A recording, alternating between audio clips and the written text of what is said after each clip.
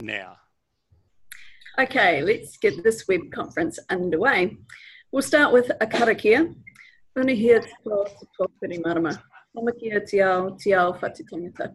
Tātai ki runga, tātai ki raro, tātai ahura, huie, tai kia. Tēnā koutou katoa, greetings everyone. Haere mai and welcome to our Primary Industries virtual field trip. This is our second field trip web conference, and this field trip is supported by the Ministry of Primary Industries, MPI. And right now we are in a lab at Plant and Food Research, and we've got two experts with us this morning. We have got Chrissy here. Hi. And Vincent. Morena. And we'll just get Chrissy and Vincent to tell us a little bit about their jobs so that you can find out what work they do here at Plant and Food Research in, are we Hastings, are we Havelock North, are we Napier, where are we? Well, we are in Havelock North here, and so my job is science group leader, so it's multiple roles. One is about research leadership, so determining the direction of the research we do and the breeding goals we have for the apple and pear breeding programs, the rootstock program, and the summer fruit programs. But also my specialist area is resistance breeding. So here I'll just show you an apple that looks pretty horrible. It's got apple scab on it. So normally growers use fungicides to control the disease. My role is to actually make the apples resistant so that they don't need spraying anymore. Right, thanks Vincent. And Chrissy. Oh, kia ora. I'm a research associate here at Plant and Food Research, and I'm part of the fruit breeding program. On a day-to-day basis, I just look after all the plants and trees that we are breeding to make new cultivars of apples and pears. And at the moment, we are tasting a lot of fruit that we harvested a few months ago to see if anything is good enough to look at in further research. And right now we are sitting in a lab, hence the lab coats. And if you have a wee look around, you'll be able to see a little bit of the room. There's Andrew, the other Learns teacher, doing a 360 spin of the laptop. And you'll get to see the lab more in videos today. But lots of interesting work going on here about apples and other fruit and food, and trying to make the best food possible by the likes of controlling disease like Vincent talked about, and trials and all sorts of things. And lucky Chrissy gets to eat quite a bit of fruit, some better than others by the sounds of things. So it's a beautiful day here in Havelock North. I get a little bit confused about where I am in this part of the country because Hastings, Napier and Havelock North are so close together, and I'm from the South Island where everything is really spread out. So hence me asking where we were this morning. So beautiful day, looking forward to getting out on the orchard again and having a look around the research labs also. So lots going on, and we're going to find out a bit more about apple varieties and selective breeding. So it's going to be a really interesting day. So welcome along to our speaking school. And of course our ambassadors, we have Maya, the cheeky Kia, the Learns ambassador, and we've got Aruru, Tiaki, who is from St Joseph's School.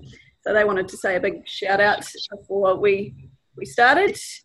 And welcome to our speaking school. We've got students from Tamatea Intermediate. Welcome along. We'll get started with your questions. I'm not sure what those questions are at the moment, but I believe we've got 10 of them. So we'll do our best to answer those. And if you can each ask questions separately and introduce yourself so we know who we're talking to. Okay, we'll start with your first question, please. How do you think the Learns project will change society? The Learns project. Well, the Learns project does heaps of different field trips. So we hope to inform you students so that you can make better decisions for yourself and see what's available around Aotearoa that you can get involved in and take action in. And in terms of the Primary Industries field trip, we hope that you get a better knowledge of the kind of food that we can produce in New Zealand and the science behind that, because there's a whole industry supporting our exports of the likes of apples and lots of different jobs that you can be involved in, lots of science and technology. So we hope you get an idea of that. But you guys here at Plant and Food Research, how do you want to impact on people, society? Do you have any expectations of where your work might lead to?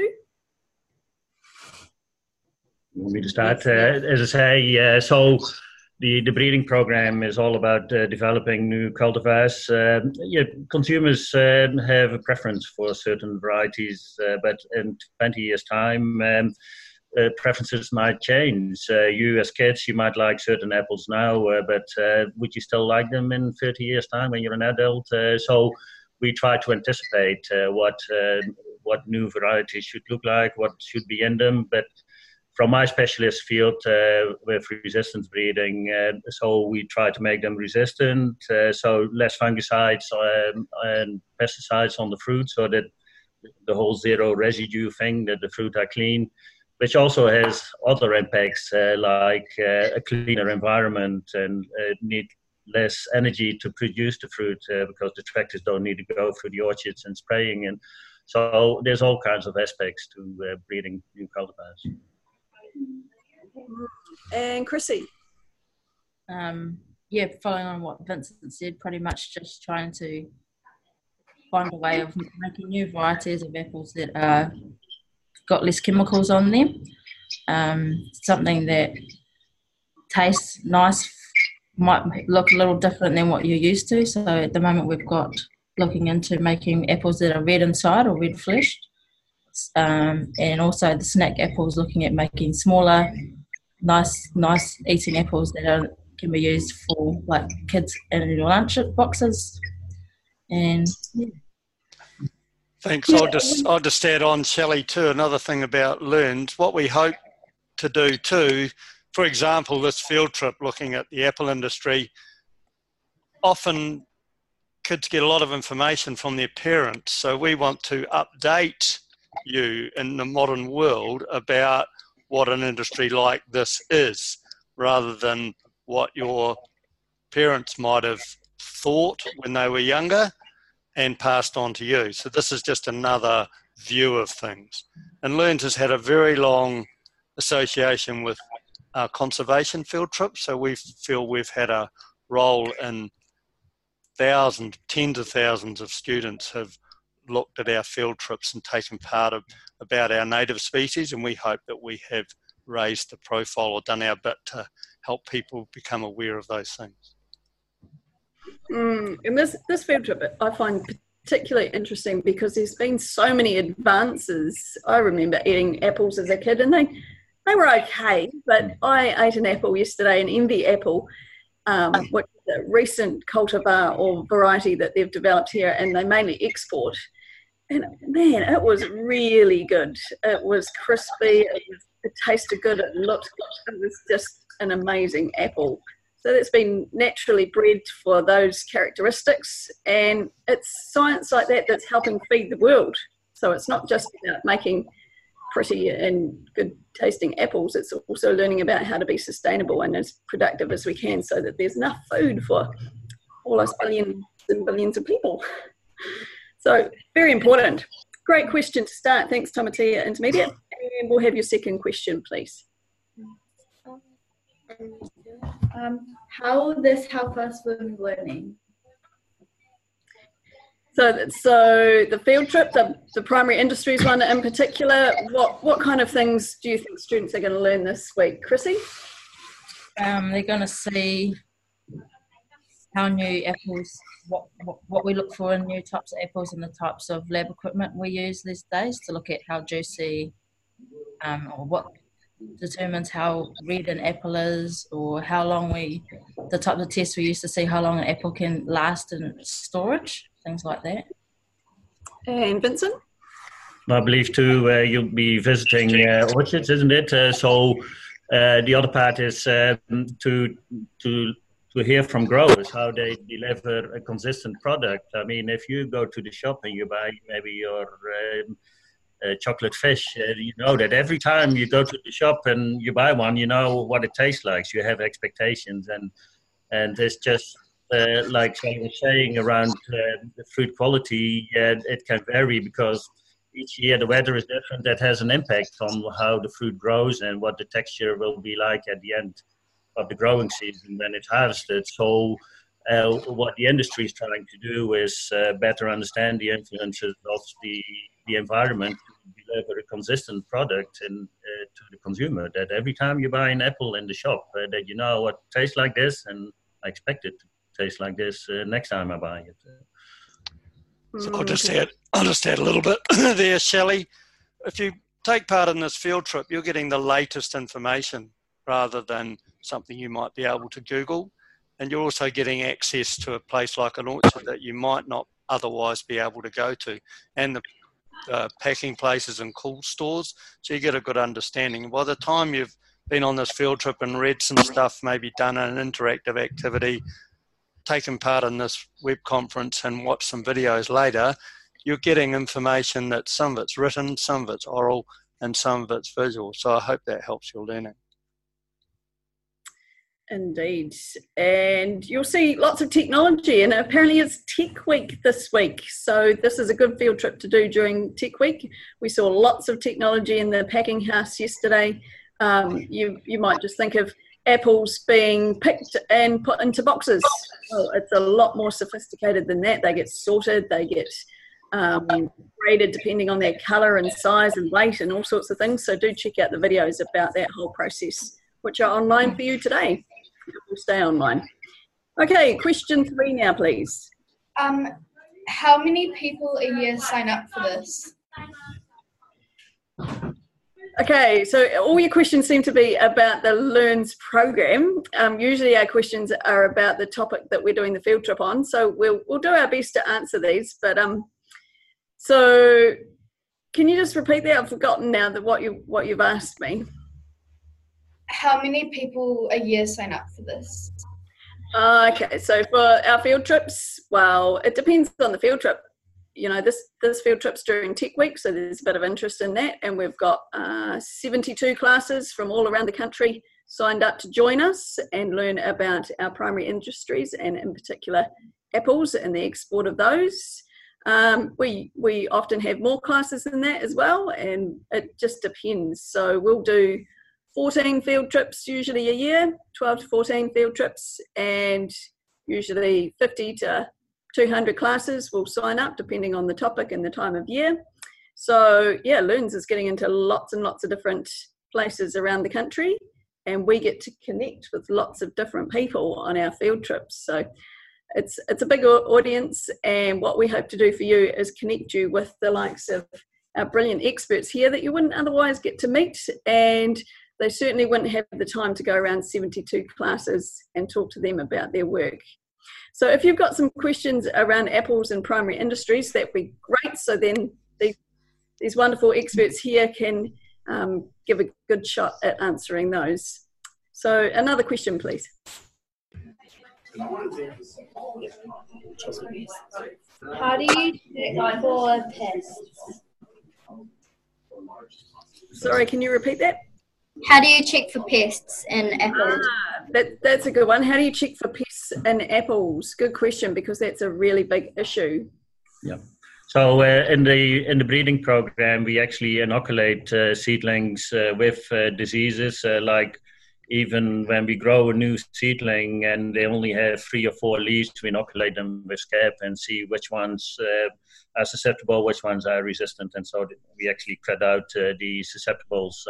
We often follow up with field evaluations. We grow the trees, we don't spray them. The disease is all around in the orchard, so if you don't control them, the trees will get sick, but the resistant ones will stay clean. And so we will select those and discard or cut the trees that are not resistant. So that's one way of doing things. I can talk about marker-assisted selection. If you talk about technologies that we use, it's all in the background. You won't see that in the orchard. It's what we use in research. Happy to talk about that too. And we're going to see some of the wonderful technology that's being used to help rid our orchards of pests and diseases. And you even can use a drone Vincent, can you tell us about that? Yes. Well, my colleagues tomorrow will talk about it. But drones are used in many ways. For example, and they've done it in forests. Because diseased trees have a different radiation spectra. And so they have a special camera on the drone, and they can fly them over forests or orchards and actually see which trees are badly affected by disease. And so you actually don't need to go into the orchard. So at the moment, we are not using that technology here, but because we are very small scale. But yes, in large scale studies, they use that kind of technology. So be a drone operator rather than a scientist and get the results you want. And I've heard of drones being used for all sorts of things, releasing chemicals like pheromones of insects to try and control them so that they don't successfully breed and become a real problem. And I've heard of drones being used to take imagery and even find kauri trees that are affected by dieback disease. So there's lots and lots of different applications. And of course, a drone is a lot cheaper to use than a helicopter. So it's a good use of technology. So if you like your handheld operated things, then you may become a drone operator, and there'll be all sorts of work that you could do. And question 5 now, I think we're up to.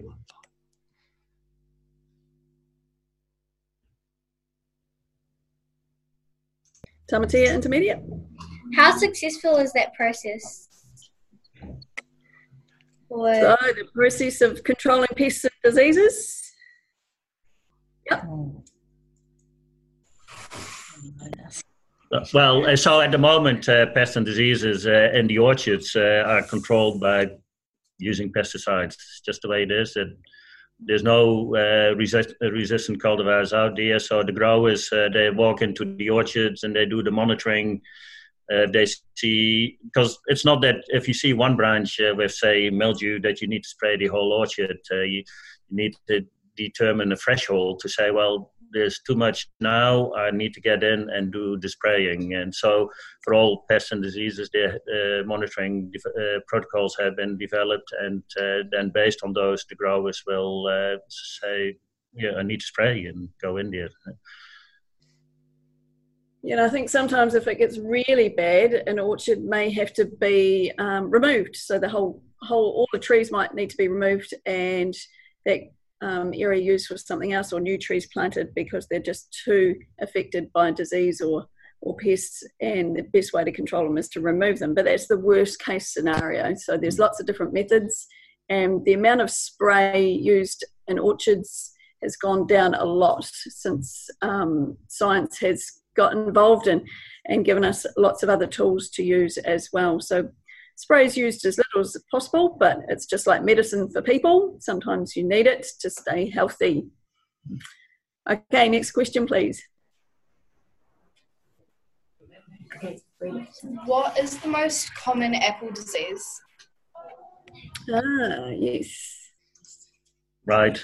Yeah, well, it differs in different parts of the world, but certainly here in New Zealand, apple scab, I'll mention the botanical name, Venturia inequalis, is a major disease that comes back every year if you have infection period, which means having the right conditions, which is a bit of wet weather, the right temperatures, and the disease will be there. And in fact, growers may need to spray 15 or 20 times in one season to control their disease. So that's pretty serious. But that is one. Well, this is, as I said, this is apple scab, but it detracts from the fruit. It looks pretty ugly, but other diseases actually affect the tree. And so if you take a disease like fire blight, it actually doesn't happen every year because it's a bit more specific in the requirements it has to establish disease, and so it's not around every year. But if you don't control it, it actually does kill the whole trees. As Shelley was saying, if you're not on top of it, you'll lose the tree, and so you lose a number of years of production if you actually need to replace that tree. So it's not a good thing for the growers. So that's coming back to what I said before. Disease monitoring is a very important part of it. But at the same time, that disease monitoring is about reducing the number of sprays required, and only spray when required, and not based on what happened in the past. On the calendar, the growers just went out every week and sprayed. So that's that's in the past now. Which sounds much better when you think about people just going out and spraying because it's, say, a Tuesday. Yeah, and indeed. That's what they're used to doing. Yes. Or Wednesday in this case. Yeah. But yeah, now it's a lot more scientific and targeted, which is good to know. Okay, question number 6 now, please.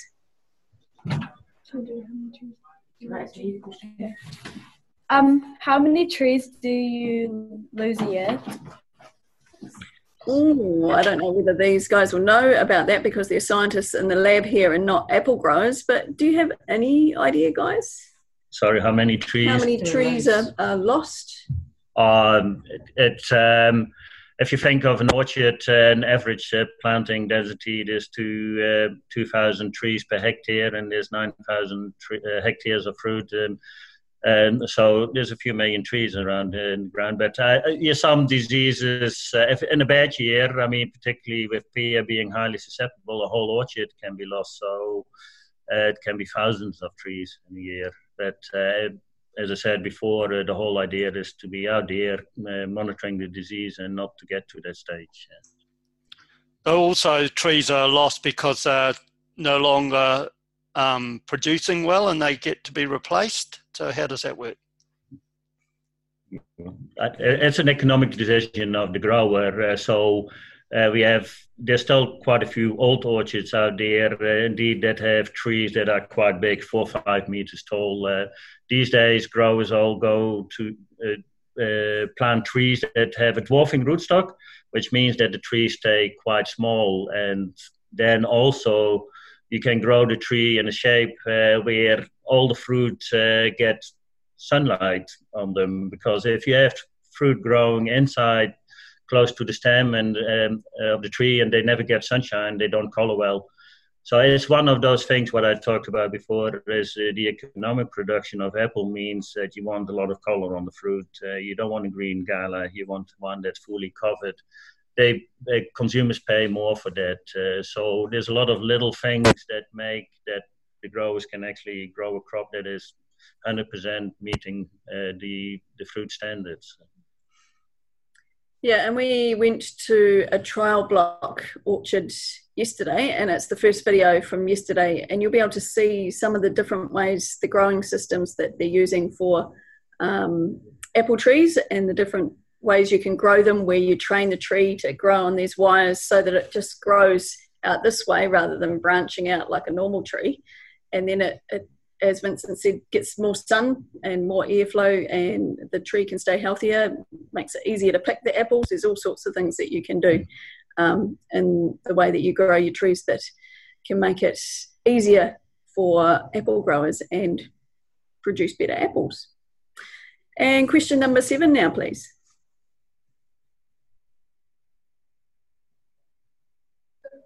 Yeah.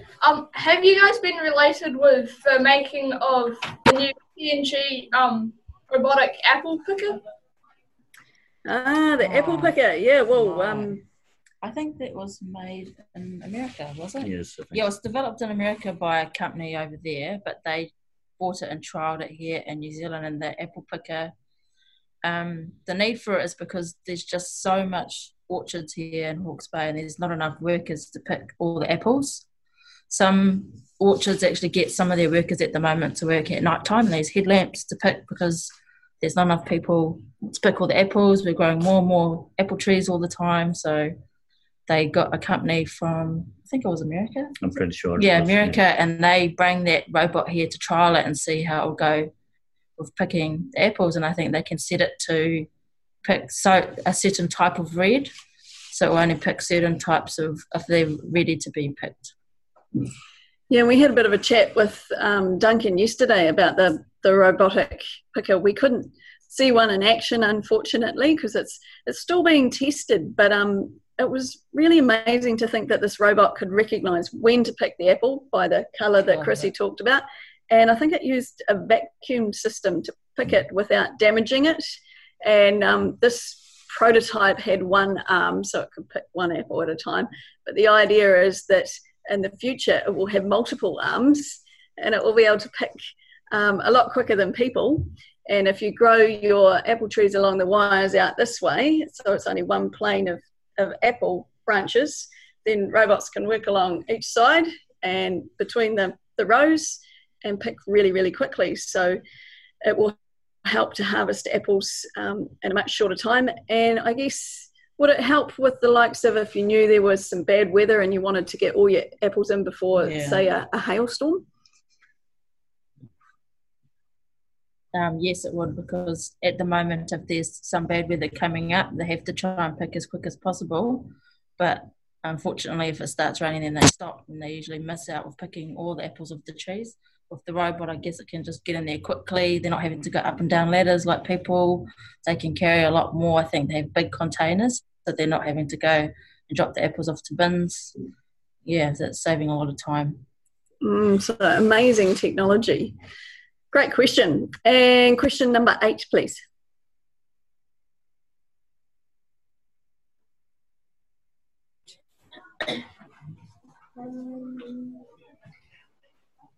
How big do the apples get? Like, what's the biggest apple that you've seen? That's a good question, because we did see some big ones yesterday. Yeah, so Envy is actually quite a large fruited apple. They can grow to 200, 250 grams, so which means like 4 apples in a kilo. But and we have quite a lot of germplasm here, which means it's a collection of old cultivars, and there's actually one in there which is called 20 ounce. So it's an American apple, and an ounce is 30 grams. So 20 ounce is 600 grams. So there's some apples that are huge indeed. And a few years ago, we found one, I think it was even 800 grams. So they can grow quite big. But also, if you may not be aware, but in Korea, for example, they actually grow pears to be huge. They actually want them all to be 1 kilo or so, because the whole thing is that it's about the culture of sharing. So they present the fruit in a special way, and not just eat the whole fruit themselves. No, they cut it up and share it. So that's why they want the big pears. Yeah, it's really interesting when you think about what customers want and how that can lead to different varieties being developed. And we saw yesterday an apple that was, it was pretty much just about as big as my head, and it was quite heavy. And we thought that might be a problem trying to get it in a box and sell it when all the other apples are small. So in the grading shed, the pack house, all those apples that are a different size get sorted out, so that you can package as many apples in a box as possible, so you can get more apples in a shipping container and get them overseas more efficiently, so using less energy to get them to market. So yeah, you decide basically what kind of apple size you want, and you develop the cultivars and things to meet that need. Most people like a moderate sized apple, but tomorrow we're actually going to look at some little mini apples from Rocket. So stay tuned to find out more about that. And question 9, please. Last one. What inspired you to start this program? So the research that these people are doing, Vincent, what inspired your work? Well, first of all, the breeding program, developing new cultivars.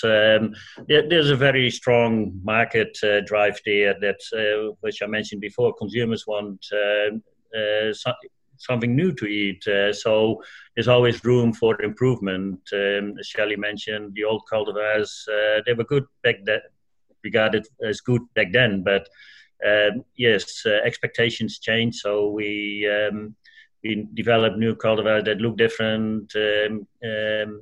Chrissy already mentioned we are breeding red fleshed apples right now, and also working on the resistances. So there's still traits that we can add to apples to make them distinct. Because at the same time, we're actually in a highly competitive world. So there's many breeding programs around the world. So we have to make sure we develop cultivars that are distinct from all the others, and so that consumers do buy them. And it all reflects back to the industry here, that the industry is competitive too, that growers can keep selling apples. It's a chain here from breeding right through to orchard and the consumer. And it must be being done well, because for the 4th year running, the World Apple Review has judged our apple industry, the New Zealand apple industry, as being the most competitive in the world. So we're able to produce pretty good apples. And Chrissy, you've been working on the red fleshed apple. What is special about that, other than it's red? It tastes a little different as well. I think they are usually available, or their harvest window is a little bit earlier than normal apples. So, it's just more that they look different and they taste. Some of them have like a fruity taste, so they have a different flavour than a normal apple. A bit more sour, so some people like the sourness. And it's just really the novel that it looks different that's really interests people. I can add to that too, because we also have a peer breeding program, and colleagues, because the breeding program is down in Motueka, and colleagues came up last week and they brought some pears, and one of them totally tasted like a coconut. Truly, you were eating a pear, but it was all coconut. So here you go. Because if you think there's some old cultivars that are named like winter banana, so it's an apple, but probably the reason why it was called banana is that it has a tint of banana flavor. We have an ananas reinette. Ananas is the French word for pineapple, and the apple tastes like pineapple. And there's something called strawberry, early strawberry or so. So those apples are named after their flavors. Yeah, and it's interesting to think about fruit that we now take for granted as being available in the supermarket and being something that we want to buy, that has been a cross.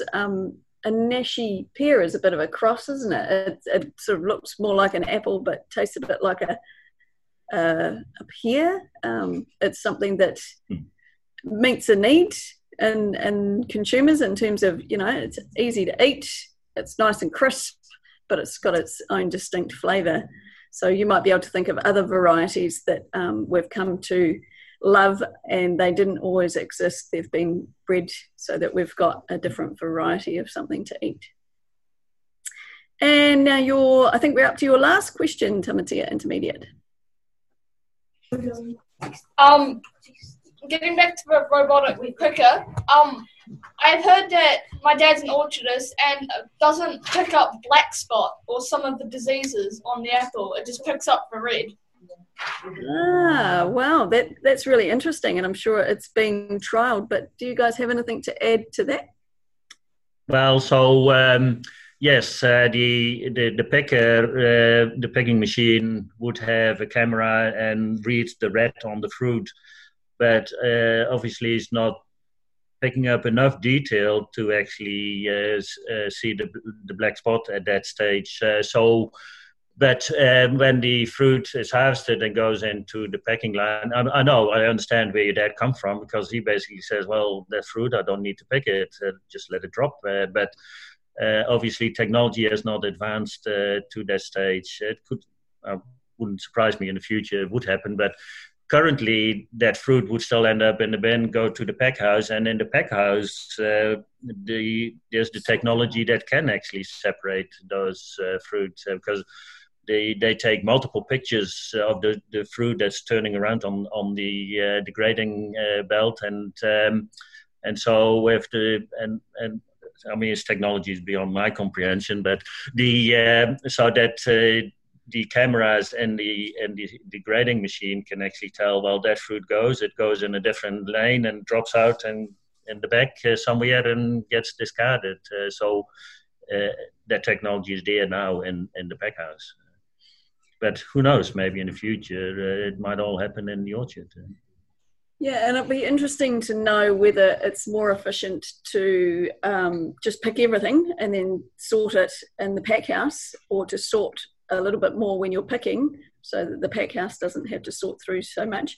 I'm sure there's a lot of research that could be done to see what was most efficient in terms of the use of technology. But that's a really good point. And I know the robots are still being trialled, and there's a lot of work to be done to make them really, really useful. And I hear they're actually really noisy in the way they operate at the moment. And if you want to operate them 24/7, you're going to not be very kind to your neighbours. So I'm sure there will be lots of work being done to try and make these robotic pickers quieter as well. And on that too, I don't know whether anyone of you was up late enough last night. There was a program on artificial intelligence on TV, and they actually showed the kiwi fruit picker, but that one is based on replicating the hands of humans and actually pick the fruit. So that would be a very quiet technique. So because the ones that's used for apples, they use big vacuum. It sounds like vacuum cleaners. I mean, a huge noise indeed. So maybe in future for Apple, I'm sure there's actually another company somewhere. They're more using the kiwi fruit technology, where you replicate the hands and actually have the robotic hands lift the fruit of the tree as fruit should be picked, and so to have the stalk still on the fruit and all those things. So yeah, if you maybe find it online, you can actually see that kiwi fruit machine, and it has multiple hands too. So interesting to see. Very cool. And so there might be less people involved in the likes of picking fruit and more people involved in the likes of programming robots and working on that sort of technology. So it might be an area of industry that you're interested in working in later on. So you might be wanting to develop your tech skills. I don't know, it might be something you're interested in or not.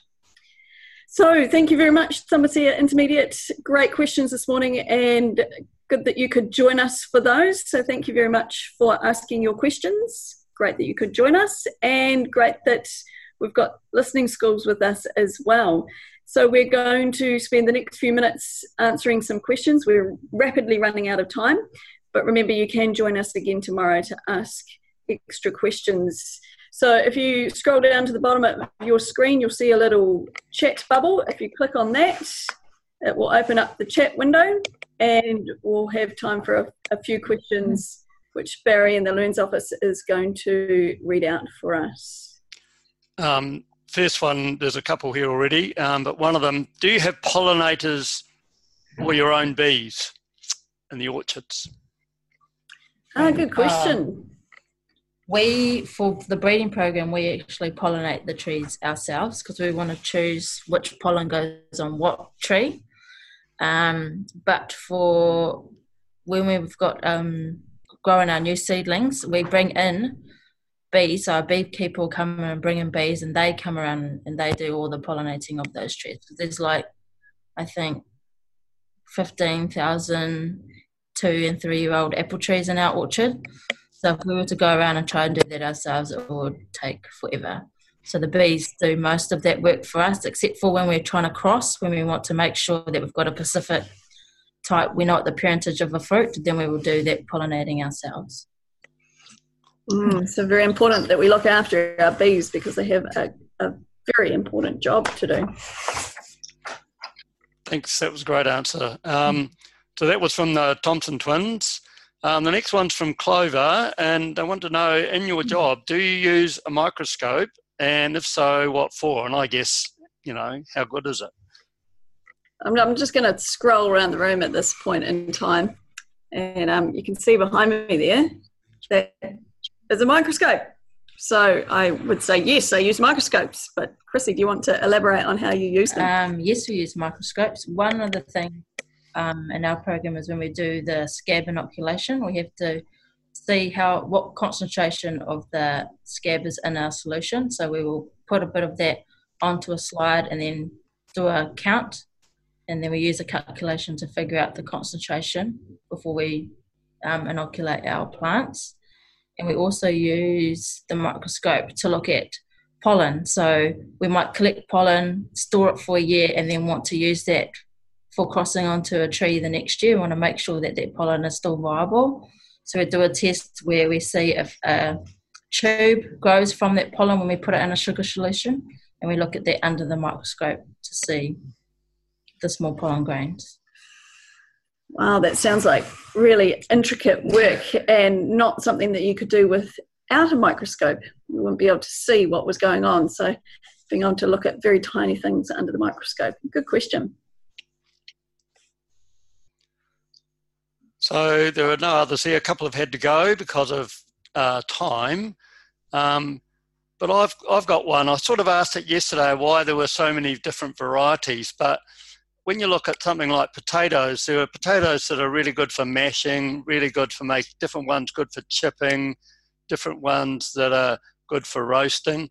With apples, is that the same? And are you still breeding things like cooking apples? Good question, because I really like apple crumble, and I'm always looking for a good apple to cook for an apple crumble. So yeah, we're not specifically breeding for cooking apples. No, our focus is very much on eating fresh apples. So whether it's in your lunchbox or after lunch or any time in the day, it's all focused on texture, juiciness, so that they're crisp and firm. And but at the same time, there's some old cultivars cooking apples still around. I come from Holland. Boskoop is the variety there that's used for applesauce and in baking.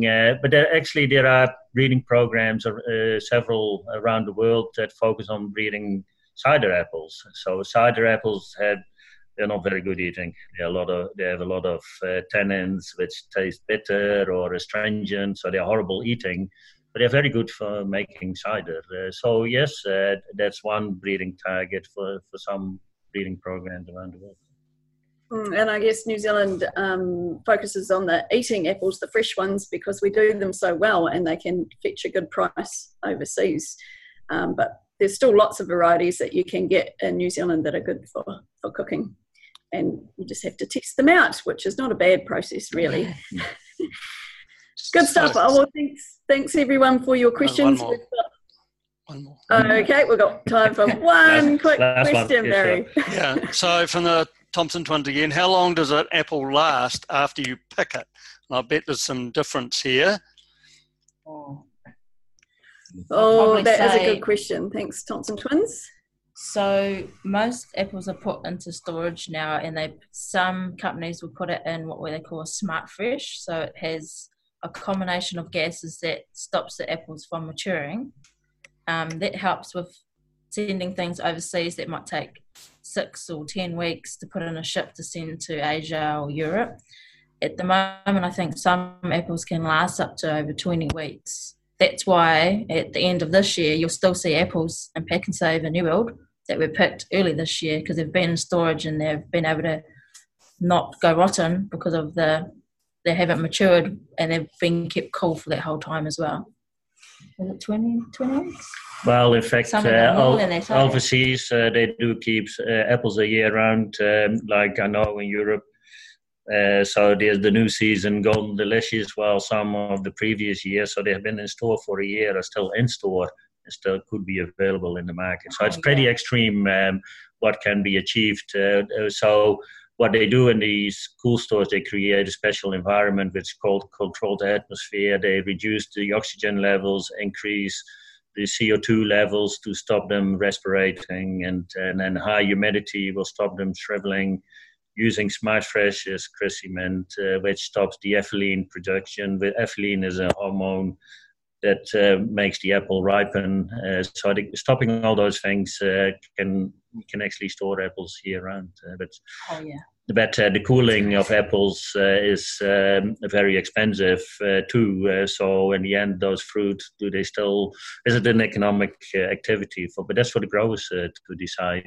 But we, from Planet Food, we would prefer that we grow apples in the southern hemisphere, and then in the northern hemisphere, as you know, the seasons are half year.